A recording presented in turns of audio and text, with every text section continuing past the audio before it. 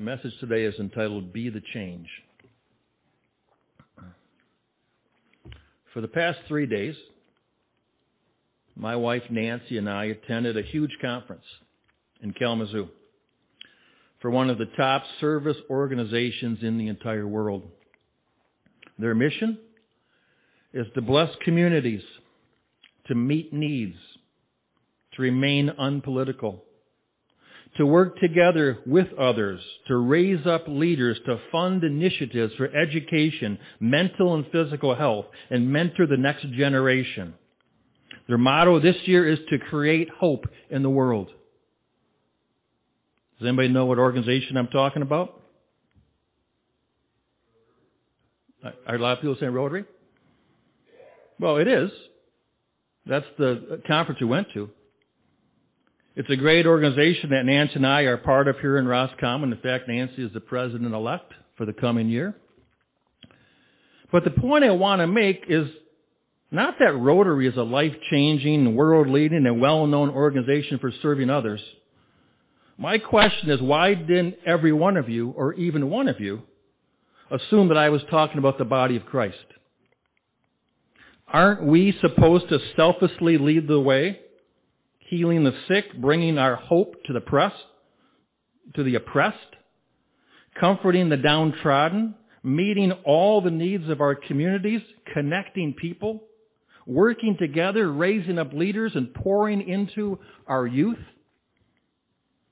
Sure, there are ministries here and there at various churches, but not a lot of cooperation between different churches within the Christian faith around the world.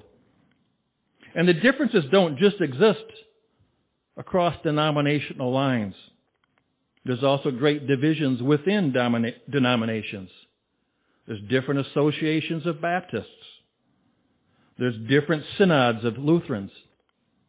There's different doctrines for Methodists. In fact, there's often major differences from one congregational church to the next.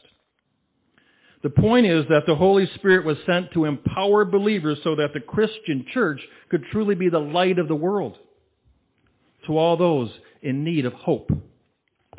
This is what Jesus said in Matthew chapter 5, verse 14. He said, you, speaking to us, the church, you are the light of the world. A city that is set on a hill cannot be hidden, nor do they light a lamp and put it under a basket, but on a lampstand, and it gives light to all who are in the house. Let your light shine before men, that they may see your good works and glorify your Father in heaven. This is what the church is supposed to be in the world, working together to shine His light, to declare His glory among the nations, shining light in the darkness and giving hope to the world. But as Christians, oftentimes, as the church in general, we can't get out of our own way to let Jesus truly be the light of the world today. So what makes Rotary the leading service organization that is around the world? Well, one of their main rules is that each person leaves their self-labels at the door.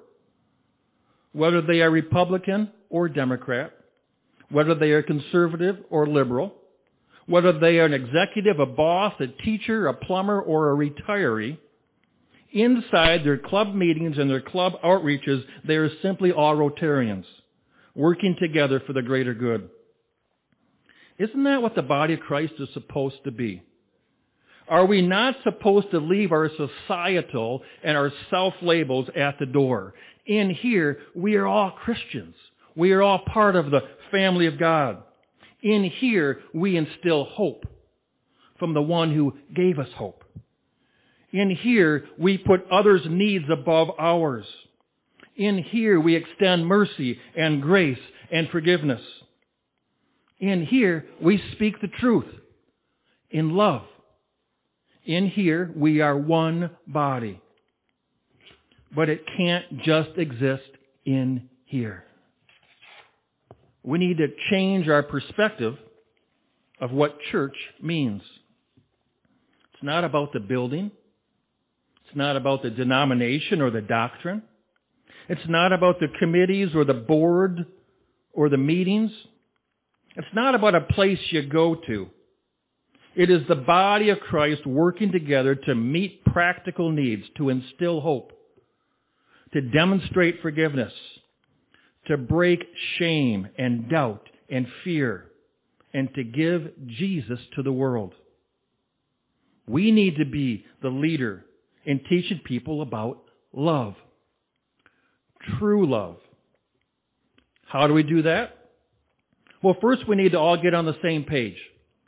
Before we can understand love, we need to know what is not love. So I ask you this question. What's the opposite of love? Anybody know? I heard a lot of people saying hate, a lot of people saying fear. Actually, that's not the opposite of love. The opposite of love is apathy. Indifference. A state where one just doesn't care. Apathy happens when people are not moved by the needs of others different than themselves. They don't take time for others. They get annoyed when others are demanding of their time or attention, which might affect their agenda or their schedule. They have little or no willingness to show empathy or interest in others, especially those different from themselves. If apathy took hold in any individual club, Rotary would cease to exist. So clubs all over the world find local and world missions and get involved somewhere, while collectively supporting the mission everywhere. It's a massive task to change the world, but they set out to do so one task at a time, living by this premise. If you wait until you can do everything for everybody, instead of something for somebody, you will do nothing for nobody. To keep apathy at bay, every one of us needs to begin somewhere with someone. It's not about us. It's about God's kingdom. In fact, we are all commanded to seek first the kingdom of God and His righteousness, and God will take care of us. God will add to us what we need if we take care of what's important to Him. Yet apathy often slips in a slightly open door when we don't even realize it. Apathy grows within a church, or within the church in general, when a need goes out for prayer and people don't take this need to God because they're busy, or because it's just not a priority for them, or someone else will do it, or they don't believe in the true power of prayer. I know many years ago I was getting attacked with not praying for things, and God gave me like a vision. And He kind of showed this vision to me where I was up against the enemy who just seemed to be so big. And I kept hearing this voice to pull out that sword, the sword of the Spirit to defeat the enemy. But what was happening to me is the enemy was not only oppressing me, but he was trying to convince me that all I had in my back pocket was not a sword, but a spork. You know what sporks are? Those plastic things they give you in the cafeteria they tell you to eat your lunch with. You can't eat your lunch. How are you going to defeat the enemy in your face? And so the enemy tries to convince you that prayer is nothing. You just words that are floating off to nowhere, that it has no power. And if you think that all you have is a spork in your back pocket, you're not going to go head toe-to-toe with the enemy and pray and intercede. Until God tells you that what you have, prayer is a mighty weapon of God. Our weapons are not carnal, but they're mighty in God for pulling down strongholds. That's what 2 Corinthians tells us. And yet if you don't believe in the power of prayer, you won't use it when someone says there's a need for prayer. To people who have great needs, that fight great battles and are under great attacks, they absolutely rely on the prayers of others. Just speaking for myself, as your pastor, I come under great attacks on all sides. As I continue to follow the calling on my life, I greatly appreciate all your prayers for Nancy and I and our family. we rely on your prayers and are greatly thankful for every single one of them at any time of the day or night. Prayer is so vitally important in the life of a church and its members.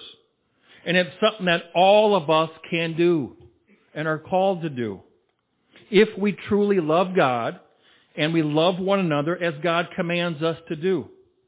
In fact, Hebrews 4:16 says this, "Let us therefore come boldly to the throne of grace, that we may obtain mercy and find grace to help in time of need." See, we are commanded to come boldly to the throne of grace. This means that we are coming to God in prayer, not just for us. It doesn't say to come to Him in our time of need, but simply in time of need. We must be willing to take others' needs before the throne and to do so boldly. But boldly coming to Him means doing so with confidence, knowing that He hears us as the Word tells us, and making it a priority to come to Him asking for His mercy and His grace.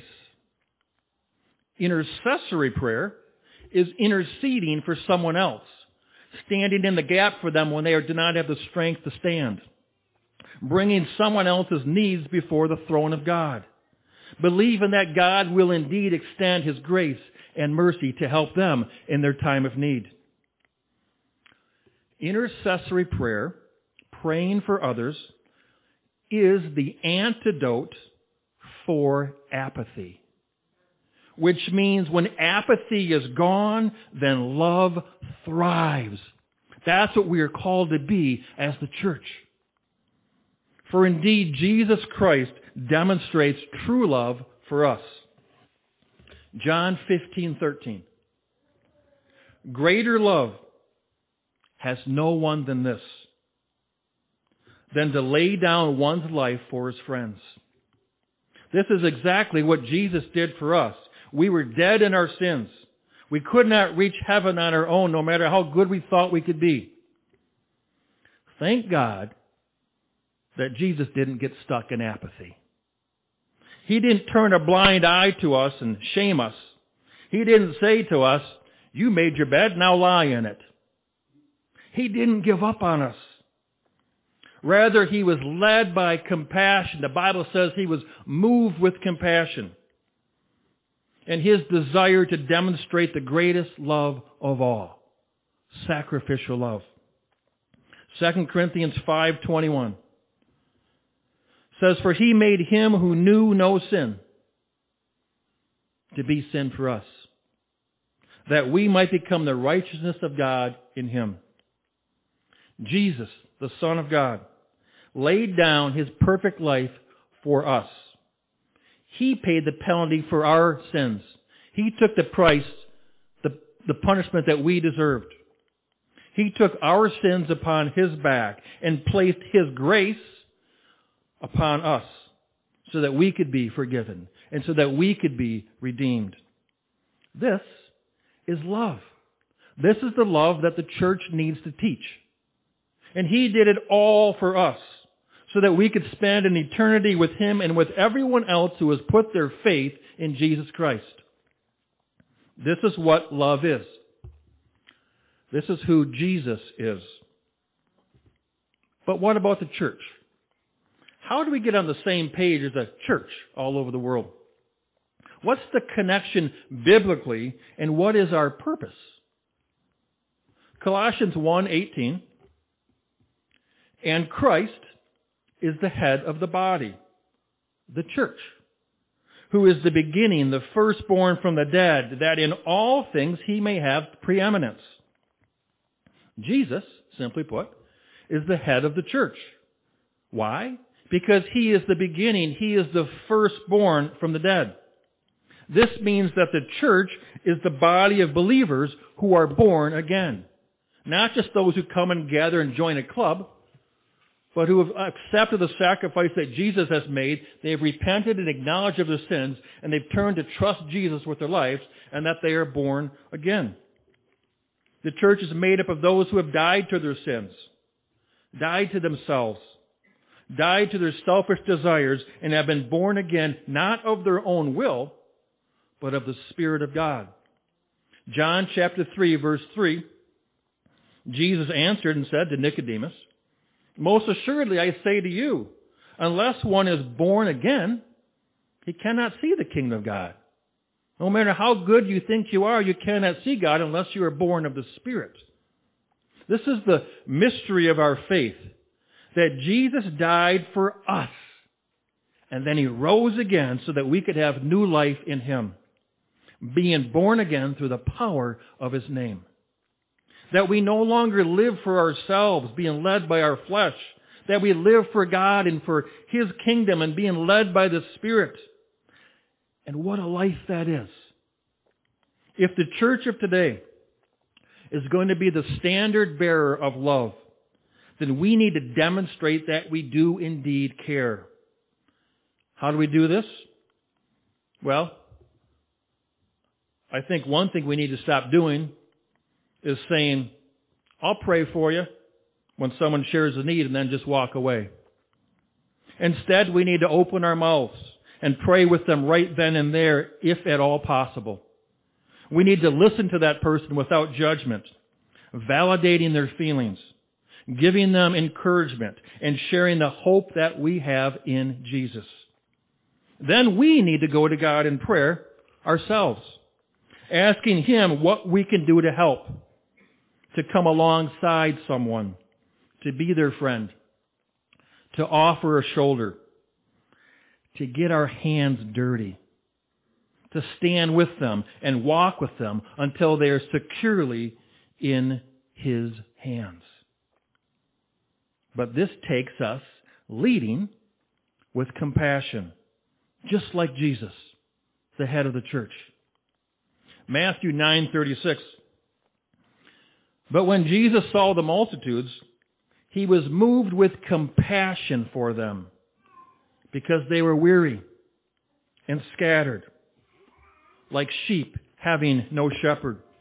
You see, when Jesus saw the needs of others who were lost, who had no direction, who were looking for help, He didn't pass it by and figure that the world would give them help, because you know right now the world is leading people in the opposite direction.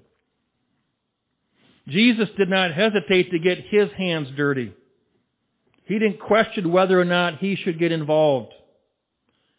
He didn't weigh the pros and cons or check His schedule to see if He could fit them in.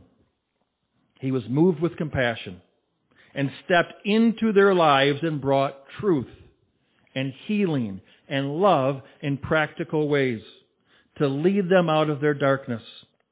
This is Jesus, the head of the church, the head of the body. This is what we are all called to do. Christianity is not merely a state of being. It is a state of doing. If we are truly following Jesus, then we must be moved with compassion to come alongside others to be His hands and His feet in the world. We must willingly seek opportunities to stand with our brothers and sisters, to get involved in the lives of others, to get into our schools, to get into our neighborhoods, to get into our businesses and places of work. We need to be Jesus out there, not just in here. We need to get involved in their lives and extend grace and love of Jesus. We must be the church every day of the week. That is what Jesus has called us to do.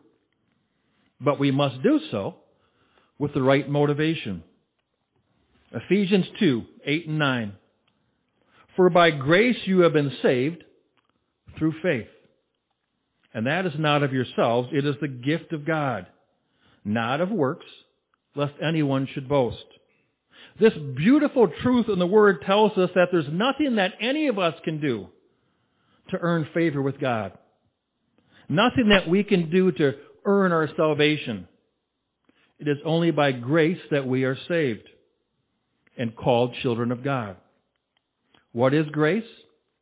Well, if you look at the acronym, GRACE, grace means God's riches at Christ's expense. We get all the stuff that God has, and He paid the expense for it. He paid the punishment for it. We don't deserve it. We just receive it by grace. We have access to eternal life not because of anything that we have done, but all because of what Jesus did for us. You see, if that's the message we take out to the world, we're not telling people you have to get all fixed up first.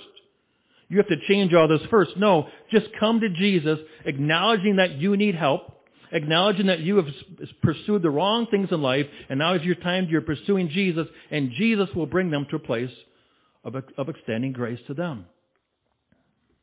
Therefore, the good works that we do are not for show. They're not for attention. They're not for boasting. They're not to give us another feather in our cap with God. They're not for manipulation of others. There is no limit to what can be done when it doesn't matter who gets the credit. If the church really operated like that all around the world, we would be that vibrant hope of the world in every community. Ephesians 2:10. For we are His workmanship, created in Christ Jesus for good works, which God prepared beforehand that we should walk in them. God created us in Christ Jesus with good works in mind.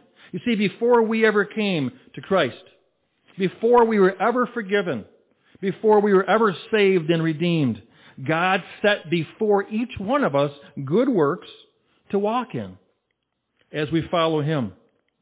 It's by God's design that He brings people across each of our paths so that we can be Jesus to them. It's not a coincidence when you come across someone who is in need of compassion without judgment. God set that in your path. It's not a coincidence when you come across someone who's in need of direction without condescension. Or in someone who is in need of comfort without hesitation. God ordained that crossing of your path in your life before you ever came to know Him. Before you ever knew Jesus, He knew you. And He prepared the good works that lay before you even now. The good works that lay before you today and this week. He had already put that in your path. So when you follow Jesus, you're following His path that He created for you to do the good works that He entrusted to your care. And when you are the one in need of comfort, when you are the one in pain, in need of understanding, in need of grace and of healing and of love, understand that God has already designed your path as well. There are no coincidences, but rather divine appointments. Opportunities that God ordains as He strategically puts people, someone in your path who has the heart and the faith and the love and the willingness and the time to be Jesus to you. That's why we don't just call Him God. We call Him Father. It's because He loves us as children. You know this. A good father always has time for his children. A good father invests into time and opportunities with their children. God is our eternal Father. He always has time for us. He never stops moving in our lives, continually orchestrating the movement of the body to meet the needs of one another. And now He has called us as the church to share that message with the world, to bring hope and healing and truth. If we simply understood this and stopped trying to make a name for our individual churches, stop posturing one denomination above another, stop manipulating others through serving, and just walked in the path that He has designed for us, the church would be known all over as the number one service organization in the world, meeting the needs of people by the love of Jesus in truth and in grace.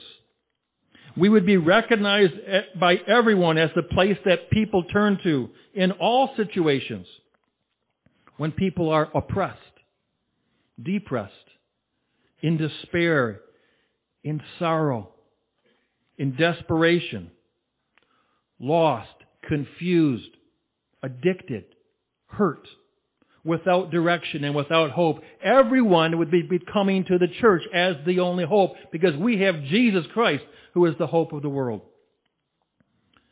We would be recognized by everyone as a place of hope. This, after all, is how God originally set the church in motion after the resurrection of Jesus Christ, when the church started. He actually gave us a mission with very simple directions to follow, and yet we've made things too confusing. But this is how God had the church in mind when He started the church. Acts chapter 2, verse 42. And they continued steadfastly in the apostles' doctrine and fellowship, in the breaking of bread, and in prayers. That's it. Those 4 simple things, that's it. The early church was not bogged down by meetings and committees and boards and programs. They simply continued in 4 practical ways to be the body of Christ. First, they taught the uncompromising Word of God, the apostles' doctrine. Their teaching was not about opinions or feelings. There was absolute power and authority in preaching and studying the Word of God. Second, they made fellowship with one another an absolute priority. This meant that they spent time with one another, getting to know them each individually, sharing their lives, their concerns, and their interests. They enjoyed one another. They rejoiced with them, they mourned with them, and they continued to have fellowship with them in all that they did. Fellowship is such an important part of the church. It must be deliberate and treated as a priority, not an afterthought. Not something that we only do if we can find the time because we're just so busy in our lives. From the very beginning, fellowship was one of the 4 main ingredients of a successful church. And they made it a priority to fellowship with others. More people wanted to join them, desiring that personal touch, looking for that individual care, simply because getting connected with others was vital to them, as it still is to all of us today. Third thing, they broke bread from house to house. They ate with one another as Christ had taught them. They turned their meals into times of thanksgiving to God for all He had done and all He was continuing to do. And you know what? They didn't worry about how their houses looked. They didn't worry about how well their tables were set. They didn't worry about how dirty their floors might be or their walls. Their attention was on each other, not on what they did or did not have.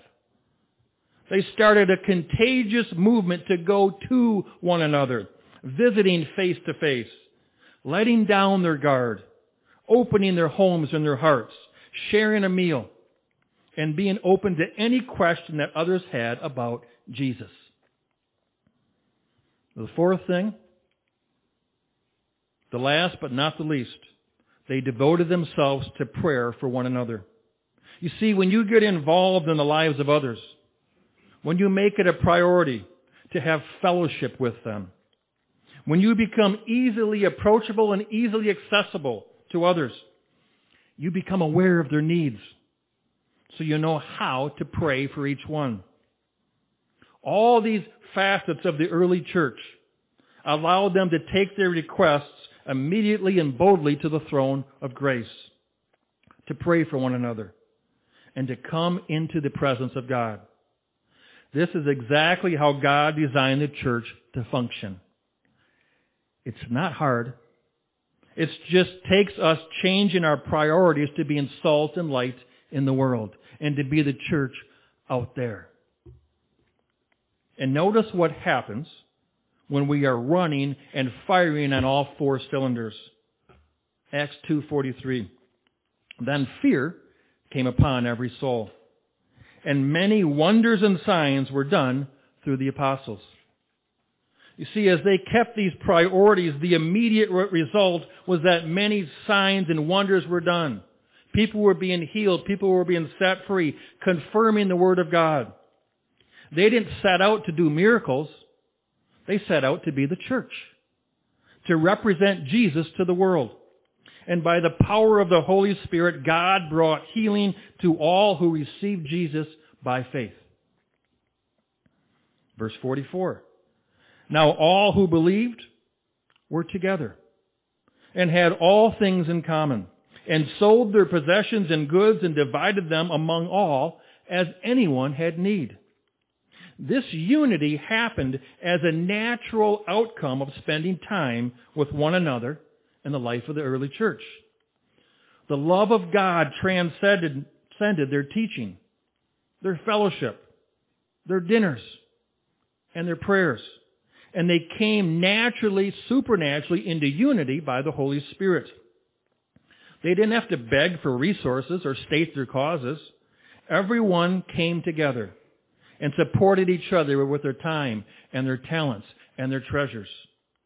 This is how the church was designed to function. To be the resource for its body, for its community, and beyond. God designed the church to be the hope of the world, to all who came looking for help. Through this effort, people searching for hope realized that Jesus could truly meet all their needs. Verse 46.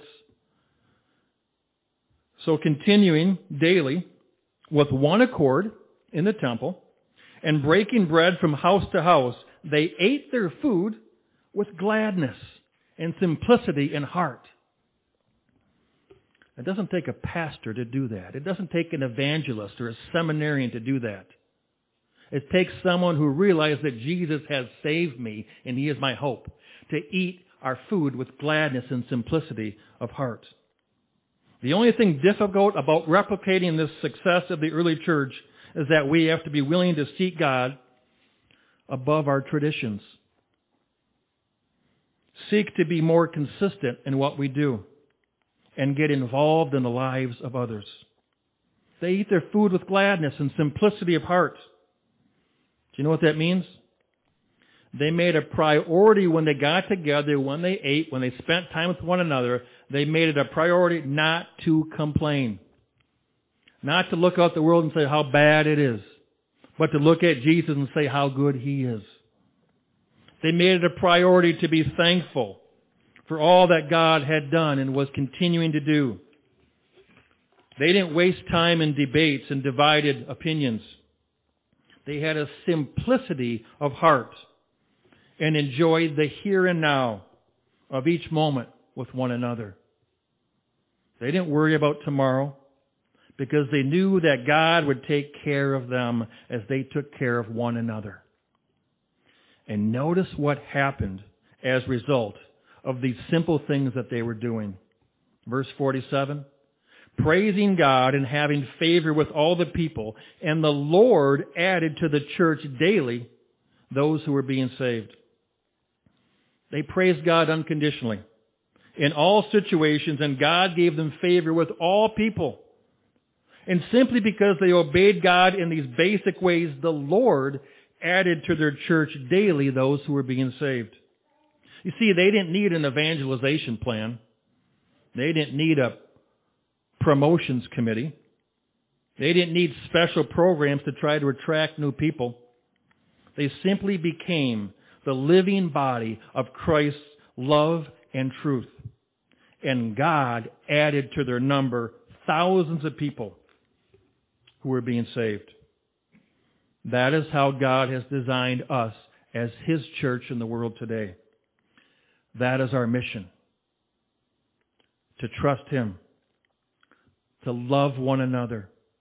To step into people's lives. To teach the truth of the Word. And to leave the results to Him. Let us be the change in the world today. Let us resurrect the church that Jesus has called us to be.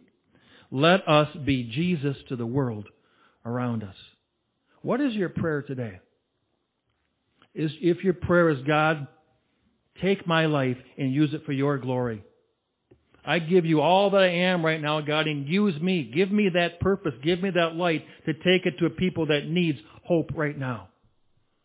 I pray as you reflect on whatever that prayer might be for you to God, that this word would speak to your heart this day. Heavenly Father, we thank you for the power of your word. It's planted in our heart. Lord God, we pray that that seed planted this day would take root, that it would bear fruit, that would cause us to give our lives to you so that we can be this church that you've designed it to be,